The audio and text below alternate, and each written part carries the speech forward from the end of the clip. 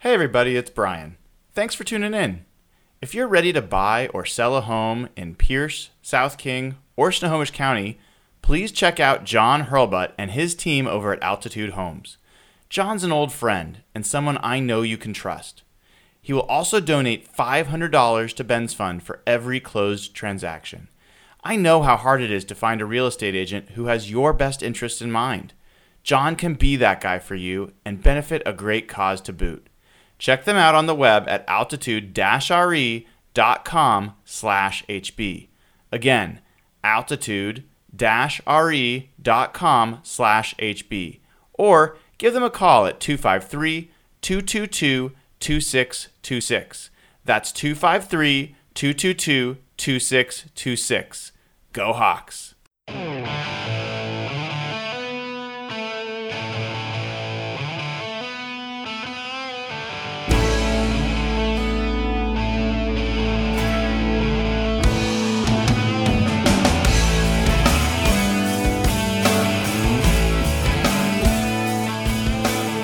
Hey everybody, it is Brian Nemhauser and we are here for the 42nd episode of Real Hawk Talk. I have to admit I almost forgot about it completely. Frantically packing for myself and my son for a trip to London, going across the pond tomorrow with some buddies and my oldest. And then remembered we have a podcast to do tonight. There was a big game this weekend. All sorts of things happened. And with us, as always, is the intrepid quartet. We've got Evan Hill at Evan on HB. Evan, good to see you, dude. Good to see you. It has been such a long time, Brian, since I've seen your wonderful face. Yeah, I think we shared nachos not so many days ago. And then Jeff Simmons at Real Jeff Simmons on Twitter. See if we get his mic turned up a little bit. You still there, Jeff? All right. He's a little muted today, folks. He's going to be very excited, but it's going to be a little bit muted from the microphone. Just know he's really excited. And then we've got Nathan at Nathan E11 on Twitter. Nathan, what are we going to argue about today? I think we have lots of stuff we can argue about today. All right. Yeah. All right. Let's get into it. Yeah. So folks, look. We are going to start by talking about the Rams game, and we're going to just get general reactions, feelings about how you felt. Then we are going to get back to what I got wrong, what each of us got wrong. Nathan would like it to be just about what I personally, Brian, got wrong, but we are going to make it a shared experience. And then there's a lot to talk about heading into what's going on through the rest of the season, and from what we've seen, what is it going to mean going forward. So, Evan, I was there at the game with you. That was fun. My son Isaac is now a big Evan on HB fan. He's a little bit of a fanboy. And I saw your emotions from before the game all the way through and to the end. Yeah. Share with the listening audience here. Where were you right after the game? What was your general reaction, and where are you now? I was quite angry after the game. Brian, you were doing all the talking, poking, trying to talk me into all the silver linings and how this was a moral victory and there's some really cool positives and I should feel good about this game. I was in one of those like quiet, angry modes where I was just pissed, and I'm still pissed. But I want to compare this relatively to like the Cardinals game. I was way more pissed after the Cardinals win.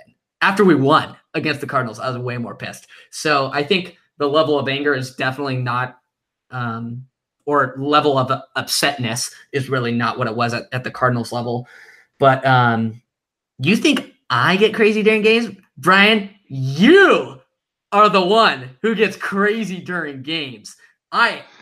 Everybody thinks I get I do get insane during games, but Brian is on another level. Like, it's almost scary. I've been known to scare some people. It's not. And that's a compliment. That's not an insult. So walk me through the fourth down play. What was going on? Evan, were you on a chair, under a table? Were you guys running in circles? Could you watch? Wait, which play was this? The fourth down play. The last, when the Rams decided to go for it in the fourth quarter. Yeah, I mean, Brian and I were actually watching it from a different view in the stadium, and as well, But you were both at the game? yeah. Oh, we were like, Oh, I think you guys watched it at a restaurant or something. Okay, gotcha. no, yeah. So I'll just say the second they went from punting formation to going for it in person, it was kind of hard to tell that a timeout was even called. So there was kind of a bunch of chaos happening. But me mentally, my personal reaction, the second that they went from punting formation to off, they were going for it, I was like, it's game over. Like the defense has been getting gashed all game. I will say if Russell Wilson had gotten the ball back, I think the Seahawks win that game. So I think Sean McVay made the right call.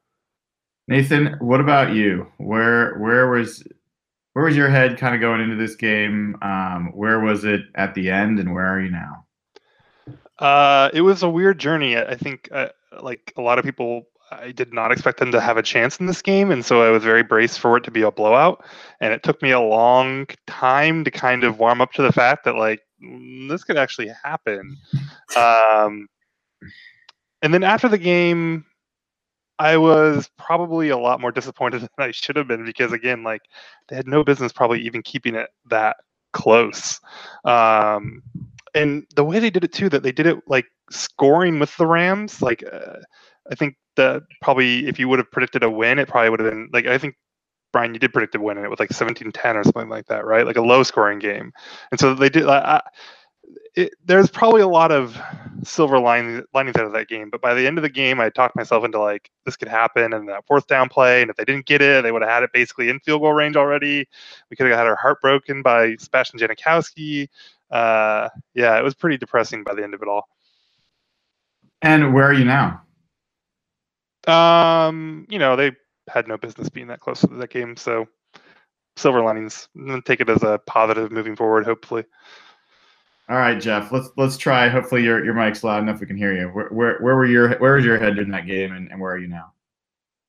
Similar to Nathan, I said on the show last week, I thought they were going to get killed. I'm in one of these survivor pools where you got to pick one team to win every week, and I was trying to convince my family to take the Rams against all my judgment. Good thing I didn't.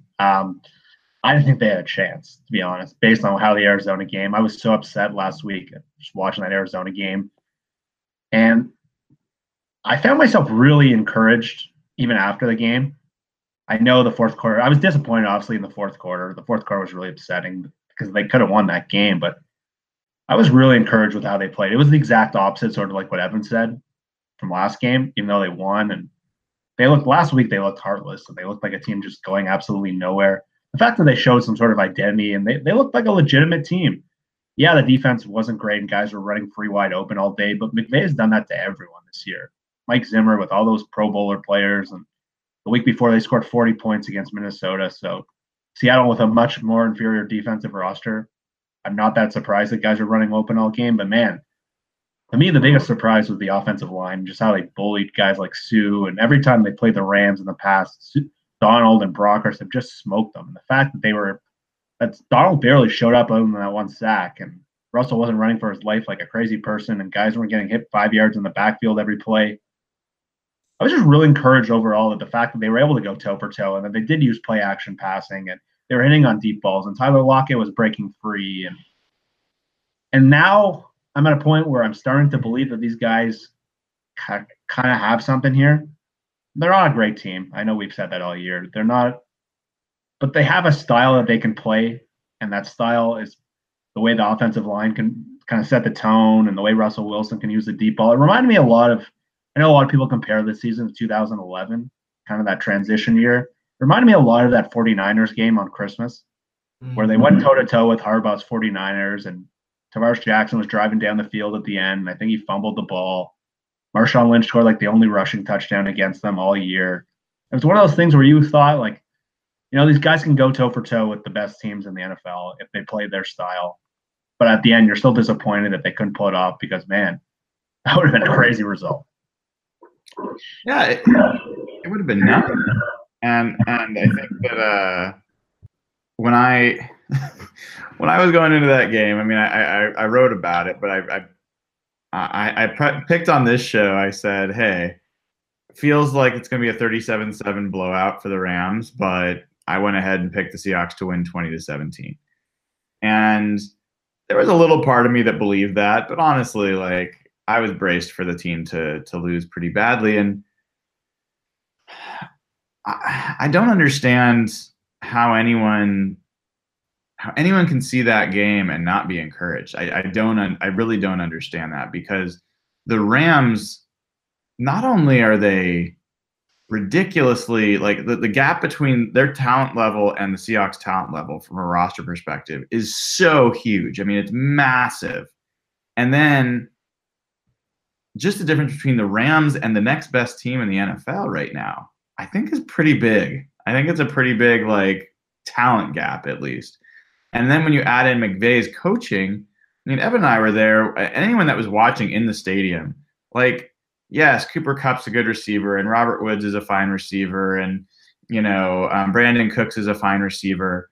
But I've seen them in other offenses as well. And so I have a decent feel for what, well, not Kupp necessarily, but I've seen the other guys in other offenses.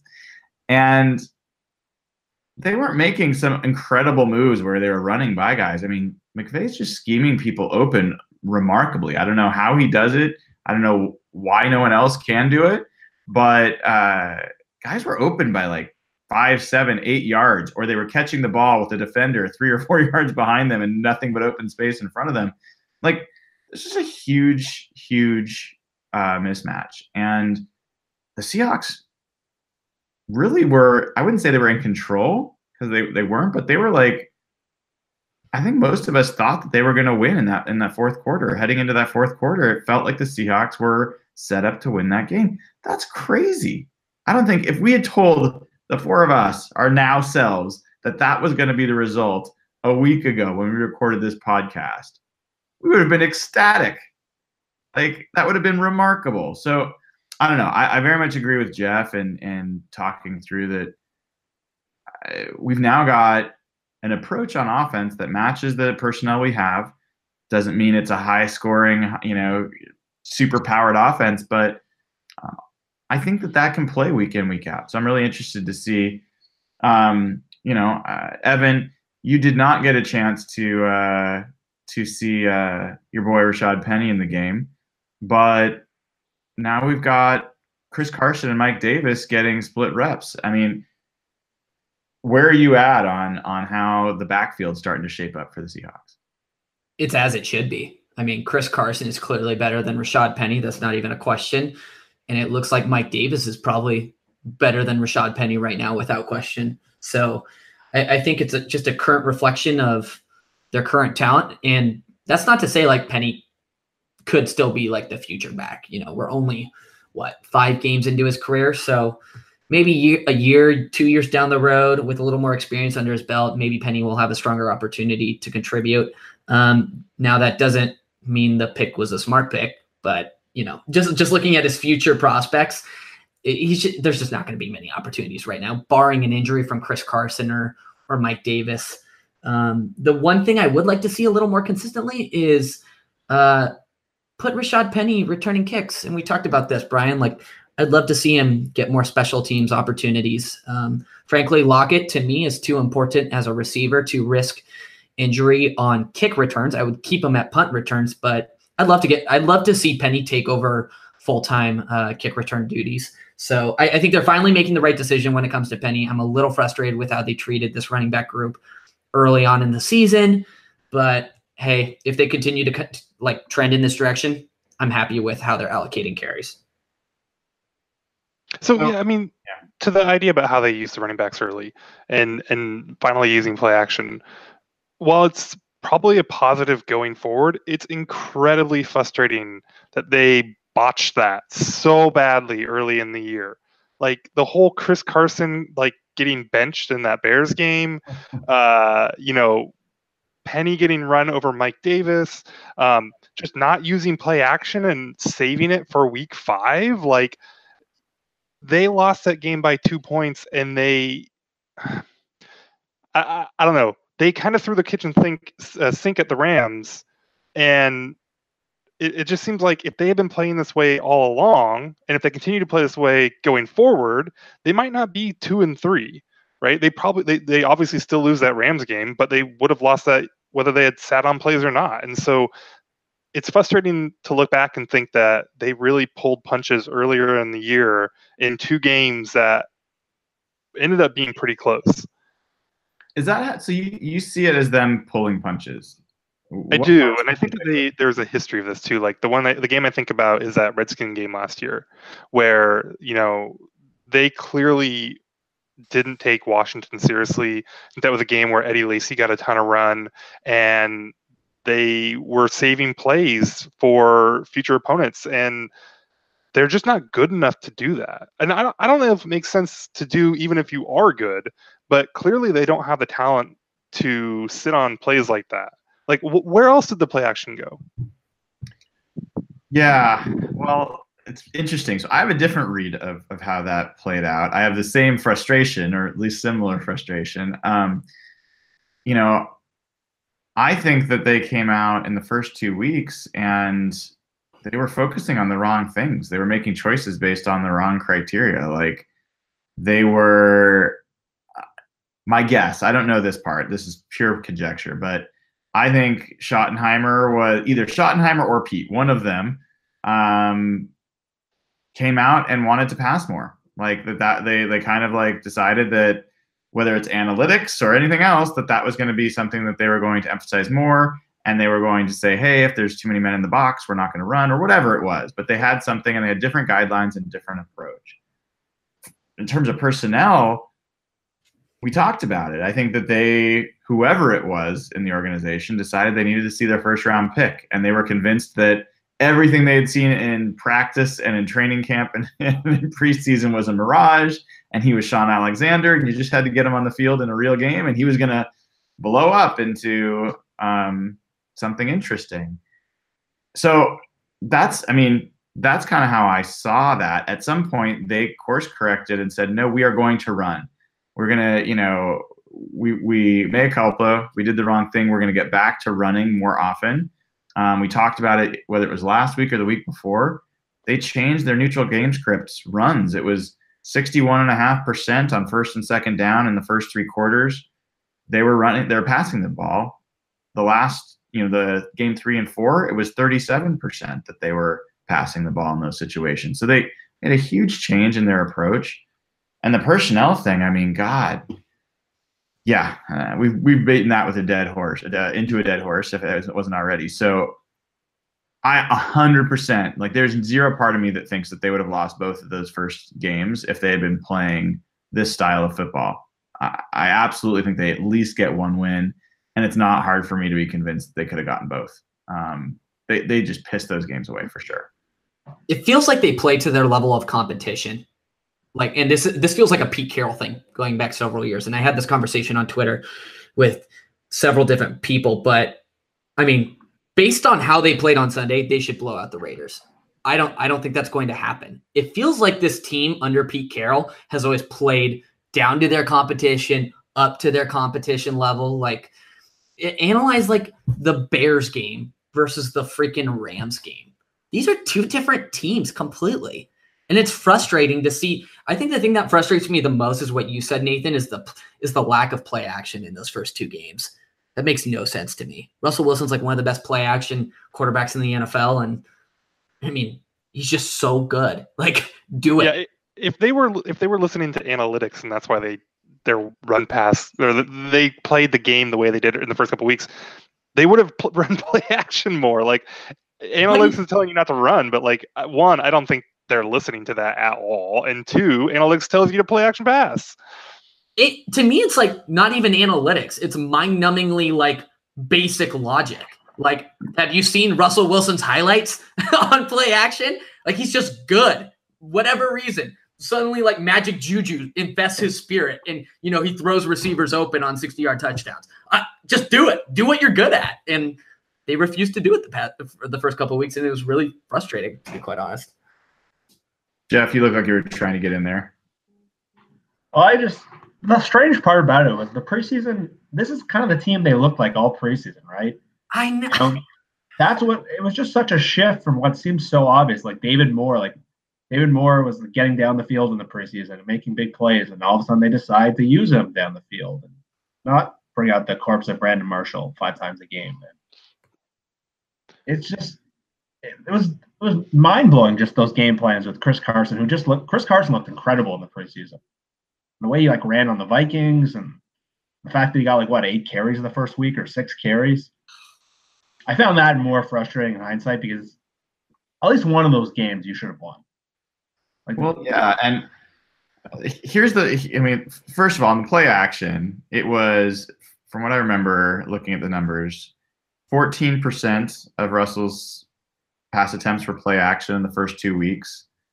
It went up to 20% in the 2 weeks following.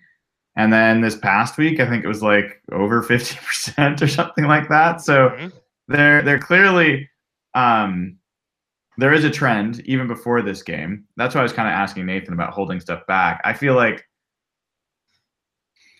one of my hypotheses, which may be completely off. So this is for the Ben Baldwins and Nathans of the world, who talked about how having an effective run game has apparently no statistical impact on the effectiveness of your play action. It's very counterintuitive, but there's a lot of good numbers to indicate that there's really not a relationship. There's not a strong correlation there, or really any correlation there. I have some questions about it, but I'm going to trust that that's true for the time being.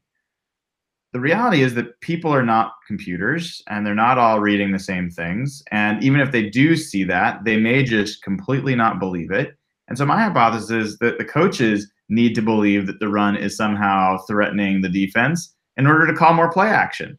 It's a human error thing. It's just a part of being a person. And so they see that they're being more effective with the run, and they're like, we got him now. We're going to throw more play action, and they're going to fall for it. It is also possible, got to leave it out there, and the analytics folks will hate this. It is also possible that there is something that is missing from analytics that cannot be detected here. That actually, because they are being effective running, that play action is more effective or more open or something to that effect.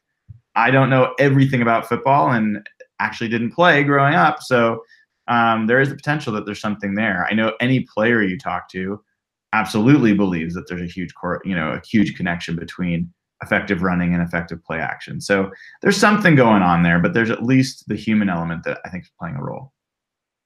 Okay, so I am willing to make a concession here on the podcast on behalf of all passing Twitter in exchange for trying to advance this discussion a little bit, okay? Ooh. So, and Brian, I think you had a sneak peek of this morning or last night.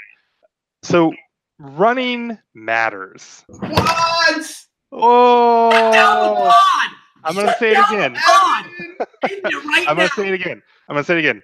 Running matters. What? Running matters because of course it matters. This whole thing about whether running matters or not, there's a point to the conversation, but it's gotten completely lost and the discussion has suffered for it, right? Running matters because runs are plays, and you're frantically trying to tweet this out that I'm talking about running mattering it now. All right. Runs matter because running are plays, and all plays matter. If you run a play and it's bad, that's bad, and that hurts your team. And if you run a play and it's good, that's good, and it helps your team. What running does not do is anything beyond the success on that play. If you run and it's bad, period. End of story. It doesn't have some magical property. It doesn't help you run play action. Now, yeah, it doesn't help you wear down a defense, right? All this stuff. Or if it does, so you have people that say, well, I played the game and I know that if I played a team that was good at running the ball, I bit harder on play action. Maybe you did. But the question is, does that extra step that you would take matter? Does the extra step does the extra step matter? Does the fatigue matter? No, none of that stuff, if it happens, matters. There's no evidence that running more helps you run better at the end of the game. Maybe defensive tackles do get more tired if you run more, but it doesn't actually help you. Maybe running more helps that linebacker take an extra step, but all you really need to do is freeze the linebacker. So yes, maybe running has some of these effects that people talk about, But when it comes to actually doing anything beyond the yards and the success of that play, running doesn't matter. Say it again. Running matters. Yeah. It's a play. Yes. All plays matter. All plays matter. Yes. Oh my God. I just, yeah. Thank you. Does that feel good to say, Nathan? No, because then I said all plays matter, and that made me feel really sad, actually. But yes, I love it. runs matter because if you waste a play on if you waste an offensive play on a bad play, it's bad. It matters. It hurts your team. Thank you. That's all we've ever asked for, Nathan, is a little nuance. Like, a This little isn't bit really of nuanced, shades though, of gray, but- dude. No, that's an honest step forward. Right. Well, I just think that I think that this idea that does running matter or not, I think there's reasons why it was said, and I think that those reasons are true. Again, I don't think running helps passing. It doesn't help play action passing. Running early doesn't help you run late. All those things are myths. I mean, there's tons of evidence that debunk all of those things. But if you call a run, it's going to affect your team because the play you did. Yeah. So in summary, or let me play this back to you in all its glory.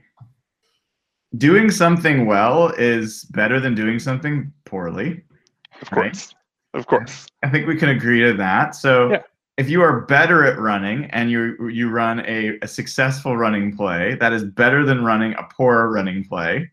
So that's pretty... Totally. But now there's still a fair question of, should you run? Now, so that's the other piece. So then there's also, building on this, passing is, better than running in most cases. Right? Am I still tracking to your line of thought? Yes. With few exceptions, passing is better than running. Yeah. So, oh man, this is fantastic. I feel like I just derailed the pod. This is great. I feel like we should all sing Kumbaya after that. I feel amazing. Oh man, I'm also a little united. I mean, Evan, I'm a little sad. There's this righteousness that we're gonna lose now from this conversation, because this is like Republicans and Democrats coming together and actually deciding to have a productive conversation. I mean, what's going on here, guys? I mean, I want to be clear again. Running is bad. It matters because it's a play, but unfortunately, running is more often than not the wrong thing to do. So I want to my anti-run stance is still very much there, but yeah, this whole this conversation about on Twitter constantly now, does running matter or not? Oh my God, yes, of course, it's a play, it matters. Thank you, and that's all we're asking. That's all I need. Yeah. I don't think anybody disagrees. On average. No, a lot of people disagree. Really? Passing yes, is better than running? Really? Yes. On average? Yes. Oh my God. Well, I don't know about on average, but oh my God. Yes. People disagree. What? I think that's insane. Well, I mean, there are people on all sides. God, guys, you're all on Twitter enough. You have enough people that talk to you that there's people on the lunatic fringe of all sides of any topic. So that's just the reality. I do think there's a lot of history to football and belief that are probably myths around running. And football is a toughness sport, and people see it as a way to establish an identity and all that kind of stuff. And I think Pete's really clearly made it a central part of his philosophy. So it's understandable that people are going to be all over the place on this topic, but for something like Passing Matters Twitter, as I will now start to refer to you, or Passing Matters More, we'll have to come up with something catchier. Yeah, I think there's a lot to add to the conversation. I feel like I've learned from what's been brought. I think almost my complete frustration has been associated with what felt like a myopic, inflexible, intractable point of view on the fact that, of course, there's plays that make a difference if you're good at running than bad. So Anyway, that was fantastic. I'm going to take this pod and I'm going to kind of roll it up and sleep on it tonight and cuddle. It'll be great. So that was actually a great kind of kickoff, and Nathan will not want this to be associated with what I got wrong because, Correct. I still feel I'm not wrong about running. I just wanted to let's talk about this in a more intelligent way. I like that. And we're not gonna harass you too much about it right now. I'm gonna think of things later, but not right now. So guys, I'm filibustering a little bit because I want to give you time to think about it, but this is the What I Got Wrong segment. This can be talking about something about this last game that you got wrong. It could be something about a player that coming into this season, perhaps you thought differently than what they're doing now and you got it wrong. It could be about something even outside the Seahawks, related to other things happening in the league that you've really got wrong. So point here is to show some humanity. And Jeff, I'm kind of curious if do you have something that jumps to mind that you feel like you got wrong? Is that to me? Yeah, I know you've been tweeting about this a lot, and I know the pass blocking numbers, their efficiency has really gone up the last couple of weeks. And yeah, the Arizona game, you saw a turn, and I think you said they're the 5th rated passing block efficiency per Pro Football Focus entering the game. And I did not think there was a chance they'd be able to block Aaron Donald and Ndamukong Suh and Brockers just based on what's happened in the past. And I just thought those guys would wreck the game plan. I thought it'd be so easy once the Rams got up to completely crush either the run game or the pass pro. And I was so surprised with the play of the Seahawks offensive line. And Tom Cable seems to be as bad or worse than we thought he was because Mike Solari has turned this group. So that's something Nathan and Evan definitely got right. But this group looks, by every measure since Fluker's come in, a top 10 offensive unit is an offensive line.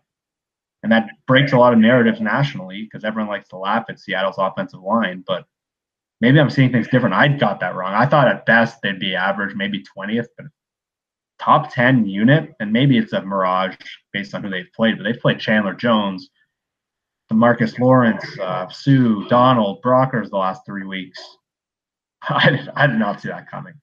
Mike Solari's done a hell of a job. Jermaine Ifedi's playing well, functional. I'd probably steal Evan's thing right there. Fluker's been good. Sweezy at left guard has been really good, and Sweezy looked like a guy the first couple of weeks that was swimming.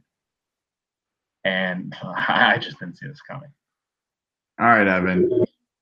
Yeah, I think my take was specifically in reference to the Rams games this past weekend. Brian, I don't know if you remember me saying this, but I believed, or I said before the game, I said there were 2 things that I thought must occur for the Seahawks to win that game on Sunday. Number 1, it was keep the Rams to under 20 points on offense. And number 2, get a minimum of 2 turnovers to win the game. I believe they got 2 picks, Tedrick Thompson just before the half, and then Frank Clark in that first or second drive after the botched punt. But I really did not expect this team to be able to keep up offensively with the Rams this past Sunday. I thought this was going to be a low-scoring game. If Seattle had any chance, I thought their defense was going to come out balling. But as we know, Sean McVay and in all of his brilliance, schemed guys wide open. Receivers were open all day long. Even the practice squad players that were playing in Cook's and Coop's absence, players were wide open all day long. It's not like Jared Goff was making amazing throws. These were receivers with literally 5 to 6 yards of separation. Throws that I potentially could have made as a quarterback in the National Football League. So, yeah, I'm impressed that this offense hung in there on Sunday. It's just weird that they were able to put it all together against this team. And it goes back to the playing up to the competition discussion. But I was wrong about that. I was wrong that the Seahawks could not keep up offensively with the Rams. And they did. And they almost won the game. So, credit to them. All right. Nathan, I'm gonna go next here, and then I'll hand it to you. So you're gonna steal my thing. I know it. Really? I think so. I don't know. I doubt it. So I'm going to say two things, and I'm pretty confident neither of them are yours. And if they are, I was wrong about that too. But the first one is, honestly, guys, I've had no confidence in Brian Schottenheimer as an offensive coordinator. And I especially didn't think there was something he was going to do that was going to be the best in the NFL. I definitely didn't believe that. And so the Seahawks are sitting there number 1 in the NFL in red zone offense. No way in a million years did I expect the Seahawks, who, by the way, Russell Wilson has historically not been a great red zone quarterback, a team that scored 0 red zone rushing touchdowns last year, that they were going to be number 1 in the NFL in red zone offense through 5 weeks against some pretty decent defenses. So that's something I definitely got wrong. Was that yours, Nathan? Nope. Okay. And 2, I thought Michael Dixon was going to be a lot more consistent than he's been. I think he has not been good enough. I don't think he's living up to my expectations. And Ring of Honor status? No, not at this point. I felt like he really let the team down last game. I think something that nobody talked about was his complete choke on the final drive after the Seahawks had to punt. He had a short field. He could have pinned the team back. Evan knows I was saying he better get this inside the 10. He shanked it off his foot. It went out of bounds like the 30 or the 25 or something like that. I mean, it's like a 10 or 15-yard punt. Not good enough. Not good enough. Nowhere near my expectations for how good he was going to be. So that's my second. All right. Well, nobody stole mine. So, well, Jeff, maybe a little. But the thing I was wrong about was definitely DJ Fluker and J.R. Sweezy. Both of those guys have been very good. I didn't have expectations at all for either of them other than Fluker, who I thought would be bad. But he hasn't been bad. I didn't understand the Sweezy signing at all. But, especially now with Posick being hurt and really losing his job to Sweezy, like it's apparent that was a really good signing for Seattle. And so both of those guys have been huge surprises. I think it's been a big part of why the offensive line has been successful. And I was way off on both of them. Well, I feel the need to keep going. I was wrong about Brandon Marshall being able to contribute to this team. I was not wrong about Brandon Marshall being able to contribute to this team. Like, where the hell's Jaron Brown been? Everyone talks about Brandon Marshall. Like, Brown has been completely absent. Like, what's going on there? He's a third, fourth string receiver. That's what he's been all his career, and that's what he still is. He got beat out by, you got Doug back now, and Tyler is balling out, and David Moore is ascending, and Jerome Brown is a very nice fourth receiver. Is he? I just haven't seen anything from. I guess he got 1 touchdown. But Brian, you're being affected by your emotional attachment to him in preseason, like I was, and you saw him in training camp, and you saw him getting targets on targets on targets, and like 7 receptions for a kabillion yards in the scrimmage game. I know exactly what you're talking about. You got emotionally attached to the hype, just as I did. And I think it's your expectation level that. I guess. Like, it's also like having watched him in Arizona for the past few years. I mean, the guy, he hurt us definitely a few times, but whatever the case, he has been a nothing burger so far. So that was a fun little trip down what I got wrong lane. Oh, Evan, do you have more you want to add before we close this segment? Not more things I have wrong, because I'm never wrong about anything, especially burger takes. But just thinking about the awesome. Wait. I made a concession about the running stuff. I feel like, do you have something you want to get off your chest too now, Evan, about Dix and in and out? What? Is that where we're going with this? No, absolutely not. It's a safe place right now. It's not a safe place. We're all being very honest. No, there's it's just the 3 of us. I have a concession. I have a burger concession. Oh boy. Burger King is better than Dick's Burgers. I'm not kidding. That's the thing. I'm not even kidding. Not kidding. All right, but on to my real Seahawks take. I think they quietly had a good offseason in terms of offseason signings. I know we just talked about Jaron Brown or Jerome Brown not being, well, I mean, I guess there's still time on that. But when you think about it, Bradley McDougald, $4.5 million a year, 3 years. He's playing like as a top 3 safety right now. He's a stud. J.R. Sweezy and DJ Fluker both look really good. And they're both on minimum deals, right? J.R. Sweezy was just hanging out there. No team wanted him, and Solari's doing a lot of good work with him. I'm trying to think of other moves. Mingo has quietly produced, here and there. I think he made some good tackles. And, I think they had a quietly good offseason, honestly. Brought McDougald back, too. Yeah. Well, I kind of feel personally like I need to have a what I got right segment. Yeah, I kind of want to go with that, too. I got a couple of things on my chest. Yeah, go ahead. Go for it. Well, I had a lot of debate with guys on Twitter over the offseason about Tyler Lockett. Yes. That's one. And the biggest thing I didn't understand, a lot of people were bringing up, like, we didn't replace Paul Richardson. And to me, the thing I just didn't understand is prior to last year, Paul Richardson had never had a consistent season. And Richardson was great last year. So I didn't understand why the idea of, like, 2018 Lockett was so different than essentially what Richardson was going into 2017. I know he had those playoff games at the end, but, like, he had never had a consistent regular season. And this idea that Lockett coming off a major injury, declining, was like his career was done or something. I personally didn't think it was a good signing when they signed Lockett, so I wasn't fully right about this, but I really believe that he could match or outdo the production that Richardson had last year. And look at the numbers. He might blow him out of the ballpark. And I did not. I was high on Lockett. I've always liked him as a match with Russell, just the ability to separate downfield. But he looks a lot better than Richardson did. Do you want to talk about real quick so far?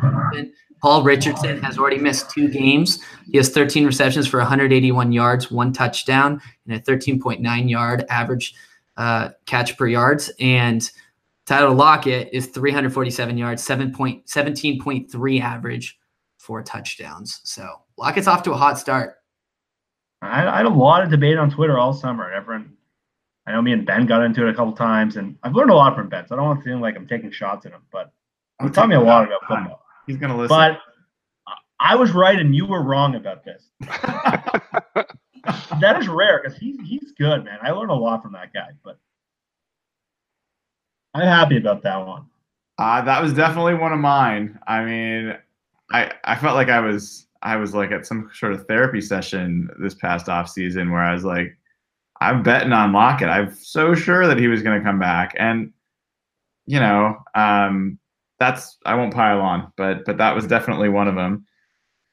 Another one for me is, we've talked about this a fair amount, but one, it was such a bad choice to select a running back in the first round. Such a bad choice. I was right about that. I wasn't alone. But I was also right that, God, Will Hernandez. I mean, it was such an obvious pick. It was exactly what they needed. He was so projectable as a player. Like, that was so much of a better choice. Like, why? You lose Sweezy and Fluker. I mean, I'm happy with Sweezy and Fluker now. Will I be happy in 2 years that we got a guy with no knee? They could have selected Harold Landry, though. See, that's where I would have gone. Landry's the other one. Everybody, like, these weren't guys that were like, oh, in retrospect, they're doing well now. Everybody was talking about Landry and Hernandez. Like, these were like obvious choices. Edge rusher was such an obvious hole in their roster. Like, beyond Frank, they had Deion Jordan, who had never consistently done anything. They had, who was it? The guy from Philly, Marcus Smith, behind him. Like, that was such a glaring hole. They got rid of Bennett inexplicably. That trade isn't working out at all. That's been great. And he started off really slow, so I didn't see it the first couple of weeks. He's been really, really good the last couple of weeks. And, man, edge rusher was such an obvious hole. In every game, this pass rush is just so weak outside of Clark. And, man, Harold Landry. I project them in our mock draft. I did for our side at 18. I would have been happy with them there. 29 or 28, oh, man, they blew that pick so bad. Nathan, you're quiet. There's got to be things that you want to talk about that you got right after some of your important admissions today. We talk about the things I get right all the time, so I don't need to take up. I feel like you guys need to space more than I do. So. All right. Well, let's turn our attention ahead. The Seahawks are traveling to London, and I don't think we need to spend a bunch of time talking about this, but I was a little surprised to see the Seahawks travel schedule and how they're planning to approach this game. They're not traveling until like Thursday or something like that. And they're, from what I understand, they're not even staying afterwards. They're like basically just turning right around like a normal game schedule. Is that like show up for any of you as worth talking about? No one's too excited. I think it's weird. But looking ahead at this game, the Raiders, from what I've seen, are basically defensively allowing more yards per play than pretty much any defense in history. They're pretty bad right now. Offensively, they're okay. And of course, we're going to see Marshawn Lynch. Evan, you started talking about how, look, they should blow the Raiders out based on how they've played, but they probably won't. They'll play down. What are you kind of expecting to see in this game? Are the Seahawks, for example, are they going to be able to establish the run? They better. Pete Carroll's talking about consistency and bringing this week to week. Every single week he talks about this. I want to see them play past their freaking competition for a game. Bring what you brought to the Rams and bring it to the freaking Raiders. Show that you have any semblance of consistency. I am so frustrated with the inconsistency of this team. I agree with the take that if you are inconsistent, you are bad. So be consistent, be who you are, establish the running game if that's what you're going to do. Establish it, be good at it. Don't give Rashad Penny a single freaking carry. I just want to see this offense click. I want to see play action. I want to see what they did against the Rams, but against the Raiders. And I know that's not what we're going to see. And it's so frustrating because it's so predictable. So I hope they come out clicking on all cylinders, but I just think this is a Pete Carroll frustration that has gone on for years. Dude, they didn't score a touchdown on their first possession against the Rams, but they did on their second. Can we end that curse, please? And they did the first possession of the second half. That drive was a thing of beauty coming out of halftime. How many years ago was it? Was it 3-4 years ago they last scored a touchdown on the first drive? I think I was a teenager. When they last scored a touchdown on their opening drive. You still are a teenager, Evan. All right. Okay. I know. I'm about to reach adulthood. Yeah, it's just embarrassing. Can that streak please end, for the love of God? This could be the week. It's possible. So Jeff, curious your thoughts about what you're expecting this week. And I'd also, KJ Wright, Rasheem Green have already been counted out. Those two guys have missed a bunch of time. I'm starting to wonder about whether KJ's coming back at all. I still think it was all set up, like we said last week, for KJ to return after the bye. But it doesn't seem like he's making much progress at all. That's pretty bad for him in a contract year and on a team that's kind of going away from older players. And I think he'll be back, though. But that early, only be at a couple weeks projection doesn't look good. And Mingo got a lot of snaps in nickel, which surprised me because all week they seem to be talking about Austin Calitro, big opportunity for him. I think he played 4 snaps. So Rasheem Green, it seems like he's got a high ankle sprain. I don't know if they've came out and announced that yet, but just based on the timeline, and so that's a 4-week injury, and it's a guy who hasn't really shown up at all after a kind of a really breakout preseason. It's a lot like Frank Clark's first year.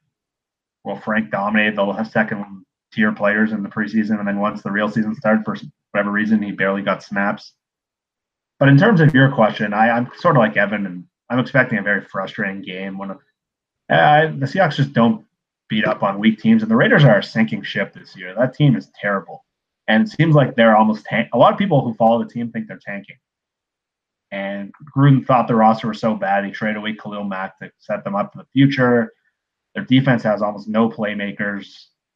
Their offense, Derek Carr is as bad as the stats have indicated. He's been playing terribly. And outside of Marshawn, really no one has really stepped up for them. And they got a lot of money invested in their offensive line, which has hurt the rest of their team because they're not balanced. So really, the Seahawks should beat them up pretty good, but I don't know what. Based on the past history, Evan said it. I just can't expect it. I don't know why. Maybe I'll be as wrong as I was last week, but I'm expecting an ugly game when the Seahawks pull out at the end and we're pulling our hair out for 3 hours, and a game they should usually win. And one of Pete's models is this championship opportunity thing. Every week's a championship opportunity. We don't take teams lightly. But if that's the case, it seems like another hollow Pete message because, yeah, even like the record on Monday night, why is that so good compared to their record against bad teams? And why do they usually not blow teams out right away? And can you only win in the fourth quarter? Like, I hate that one.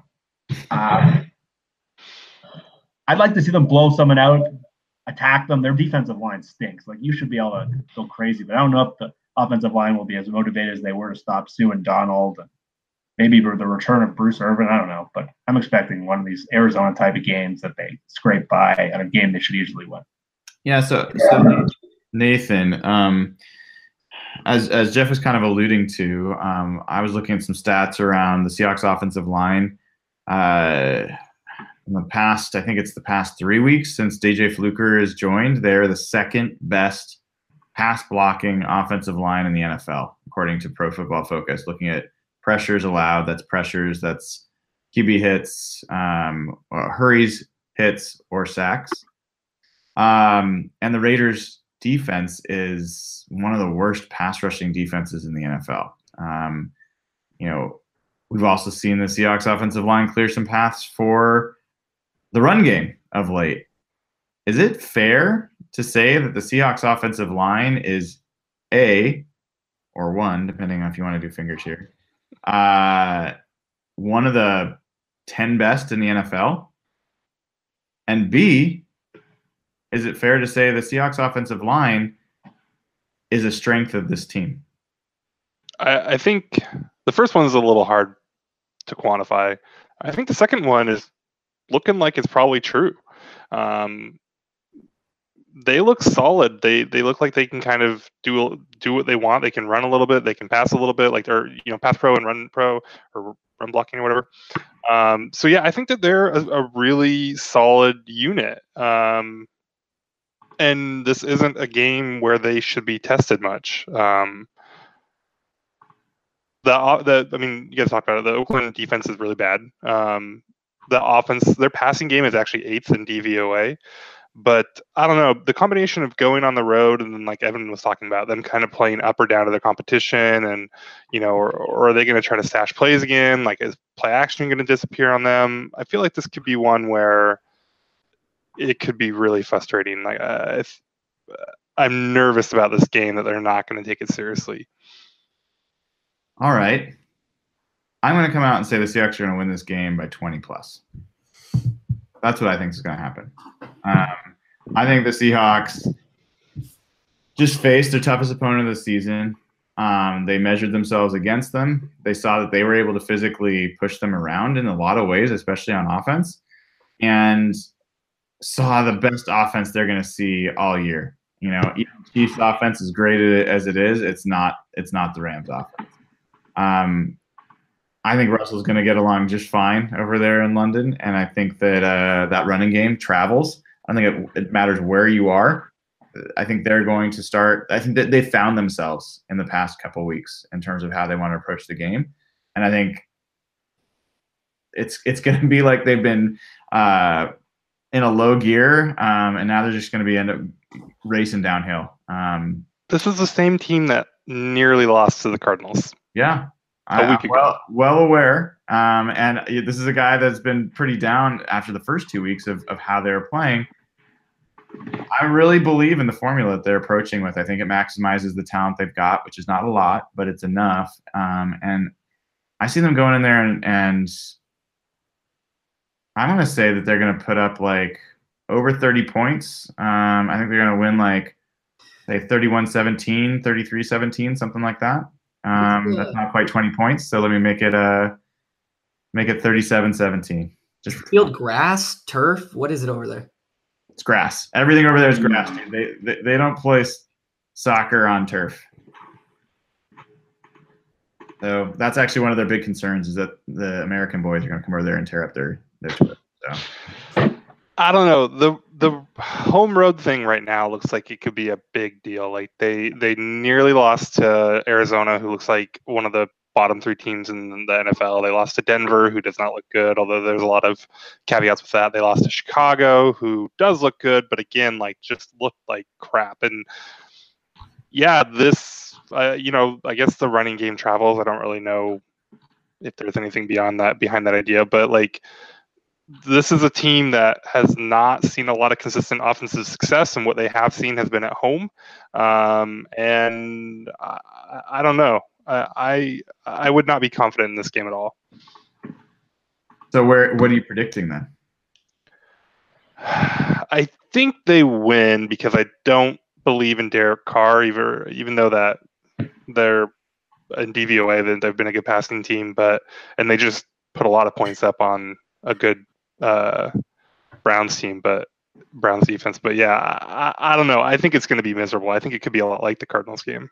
So, funny note about Derek Carr. I took a little bit of a deep dive into Raiders subreddit the other day after, I think maybe they lost this weekend. They won this weekend. I don't know. I'm not sure. They won. But anyways, the top comment on one of their like post-game threads was how they would be able to get out of the Carr contract by cutting him. Raiders fans are completely upset with Carr, like completely done with him. And it's funny to see like the fan and mainstream narrative shift on somebody who became like the highest paid player for a brief amount of time. It was like $25 million a year, I think. So Evan, what are you predicting in this game? I'm predicting a frustratingly close win. One of those things where Russell Wilson pulls it out on the last drive. I could see our offense stuttering pretty hard, and I could see this being a low-scoring game, like 2013, something like that. I'm curious to see how they travel with this game, just because it's cross-continental and it's a 10 a.m. game too. So you've got the whole jet lag factor playing a contribution here. So we'll see what happens. It affects both teams, but I don't see them blowing it out like you do. Jeff? Yeah, I'm with Evan and Nathan on this. And again, I hope I'm wrong. I see like a 23-17 at worst, where they're up 6 points at the end and you got to hold them and hope they don't get that touchdown in one of those games. I think the fact that they did lose last game does help Brian's prediction. If they won last game, I could have definitely seen an emotional letdown coming after that game, just maybe not taking the Raiders seriously, maybe buying into themselves. Maybe there's frustration, maybe there's anger that they did blow that game, because really they're a couple mental errors away from winning that game. And that would have been crazy. So hopefully Brian's right, because I just want one Seahawks game that's somewhat stress-free. I don't know if that's possible. I just want to be comfortable in the first quarter. I just want to like relax for 3 quarters, and I've never been gifted that as a Seahawks fan. I think there's only like 2 games, and that was like the one where they won like 58-0. The back-to-back Cardinals and the Bills game. I covered the Bills game. They were up.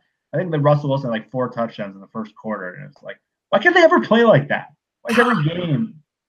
God, you guys are such whiny. Like, why can't my football team win by 40 points every week? Yeah, I'm a bitch about it. It's been like 20 years of my life. Oh my God. If I was listening to this, I'd be like, I am listening. What was that game against like CJ last year? They won like 10-6. Yeah, the game that they won. That sucked.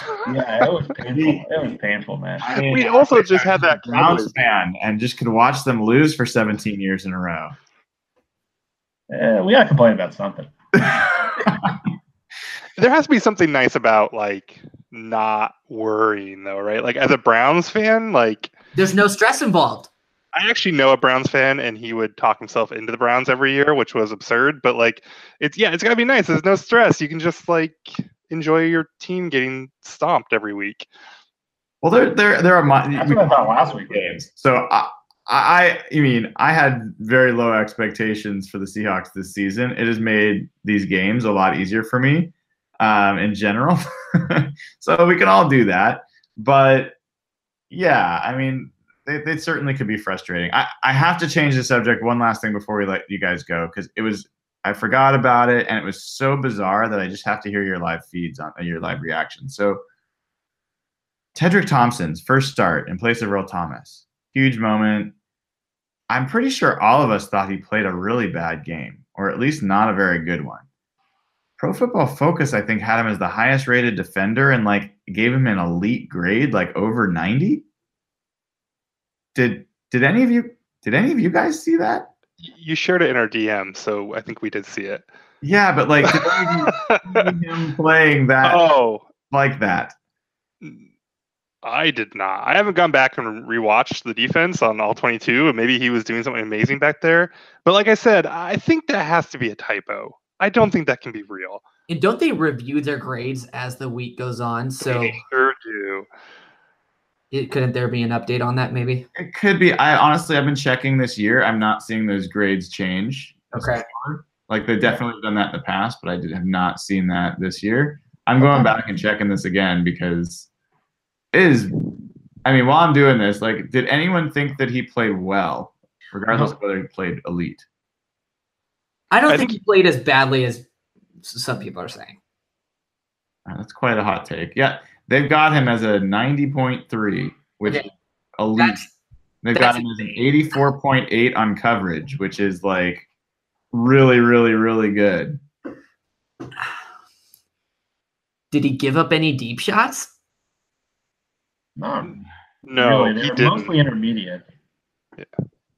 They're giving him he had the one interception, the big interception. Is there a tackling grade? He was targeted once, gave up no receptions. At least that's what they say.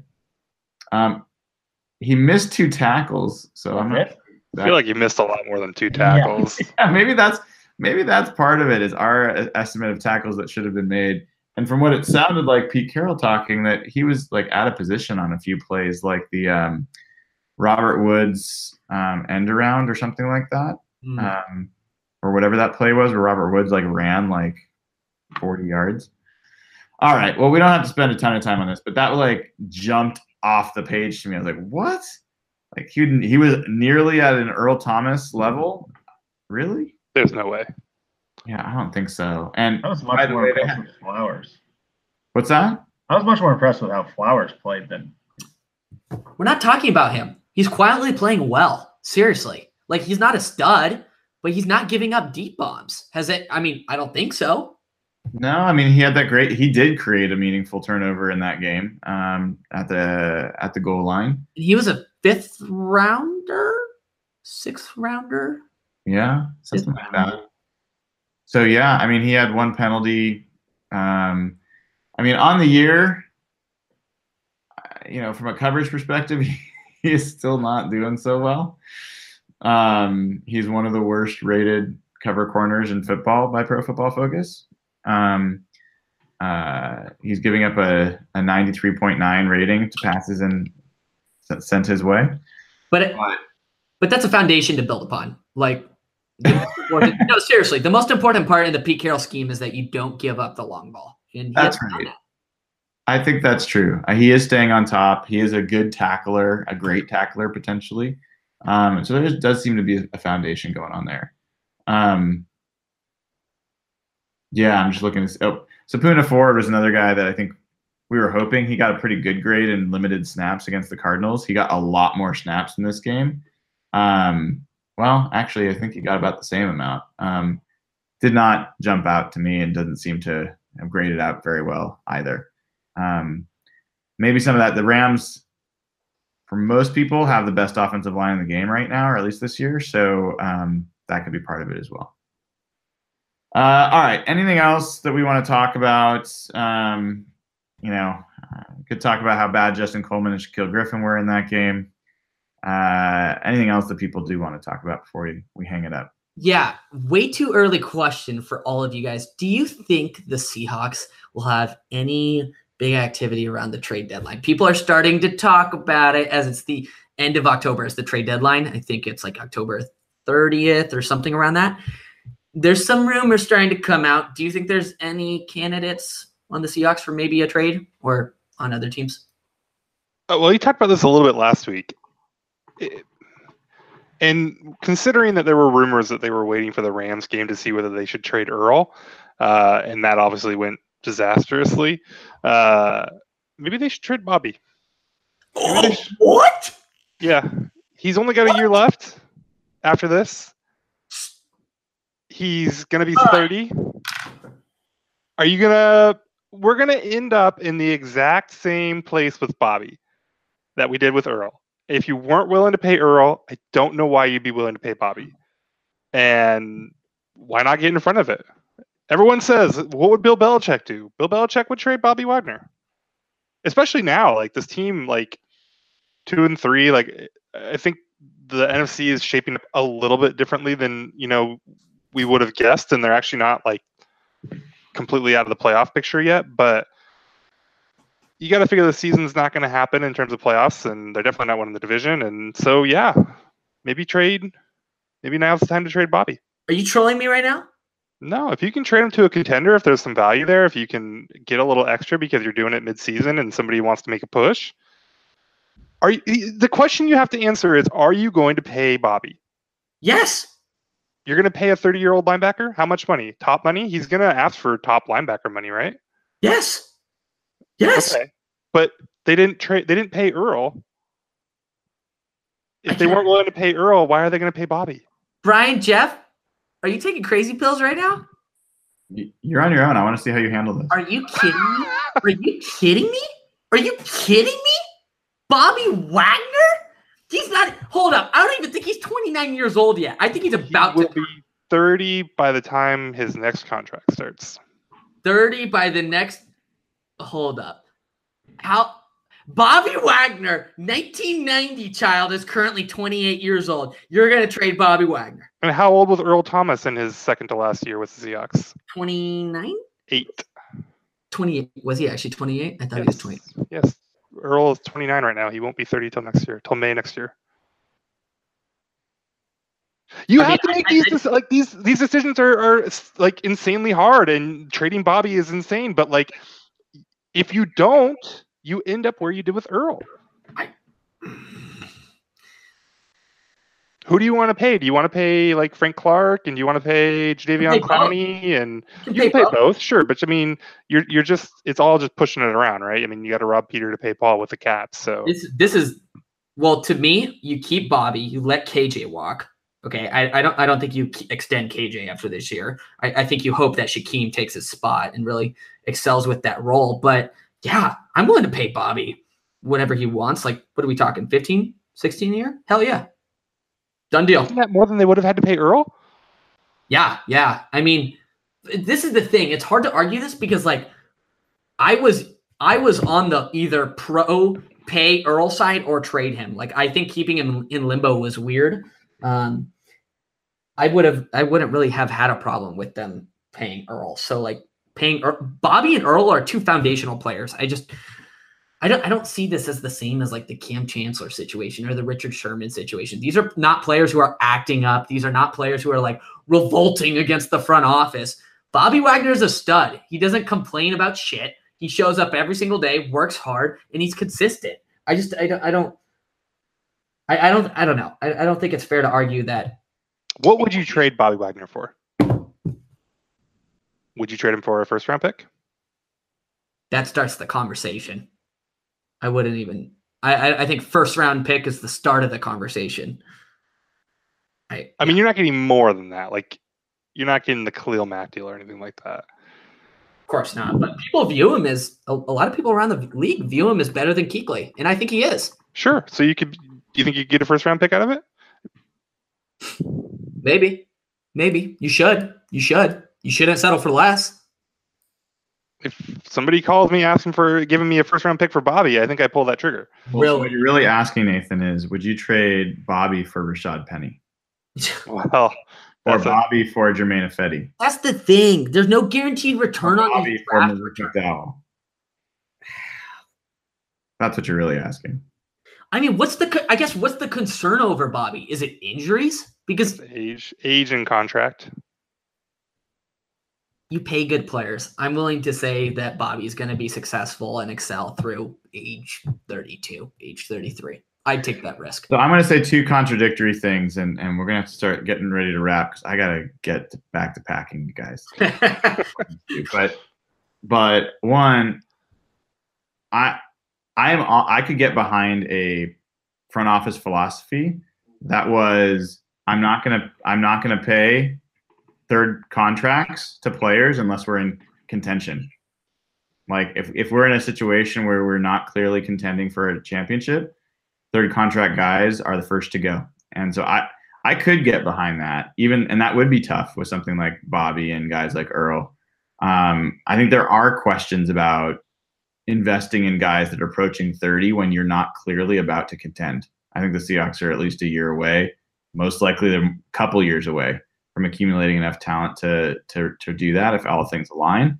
By that time, maybe Bobby's not as smart of a place to be spending the money.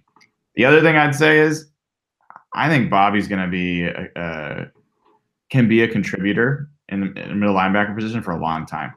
You know, he's a sure tackler. He is super fast. So even as he slows down, I think he's still going to be faster than the average middle linebacker. I think he can play at least into his mid-30s if that's what he wants to do. And if the team signed him, I wouldn't bat an eye. So those are my two conflicting points of view. Jeff, you have final word on this. Any thoughts before on this topic before we close it up?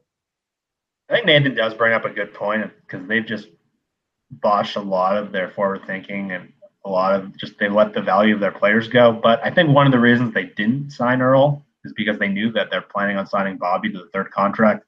I believe their models, because I do believe, as Nathan indicated, they're going to be very heavy in the pass rush market this year because that's a clear hole in their team. And this year really aligned. So I think they've kind of figured out that they couldn't pay both Bobby and Earl, even though they got a ton of cap room.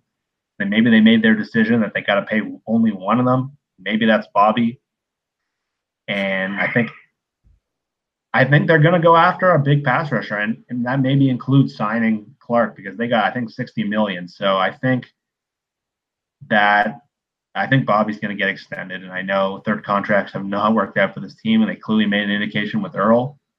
But that's my impression that they kind of figured out they had to sign only one of them, and it won't be both of them. So, and in terms of the trade discussion, I think they'd be really stupid if they add any players at the deadline. I think that would be a really dumb idea. They cannot afford to give up picks or assets for the future because things really set up for them nicely to come back in 2019. They got the cap room. They're starting to see something emerge here potentially. So don't give away from your future. Do not add for maybe a wild card spot. That's the dumbest thing you can possibly do. See what you can do with this team. Maybe you slip into the wild card, maybe you don't. But if you add, that's just stupid. All right. And on that note, folks, we're going to wish you a fond farewell. A thank you to Mike Solari for restoring some amount of dignity to the Seahawks offensive line. And if you're not already a Hawkblogger patron, please join at patreon.com, patreon.com/Hawkblogger. All the proceeds go to good cause and get to meet some other Hawkblogger patrons and private Facebook group and ask us questions and all sorts of good stuff. And as Evan will always want to remind you, if you have a restaurant, if you have a bar and you want us to come and promote and bring some friends along with us, please reach out, let us know, or share it with your local watering hole. Great to do on a road game. Even though I won't be there this weekend, maybe you guys can get something done for the London game. So tally ho, pip pip, cheerio, all that good stuff. Go Hawks.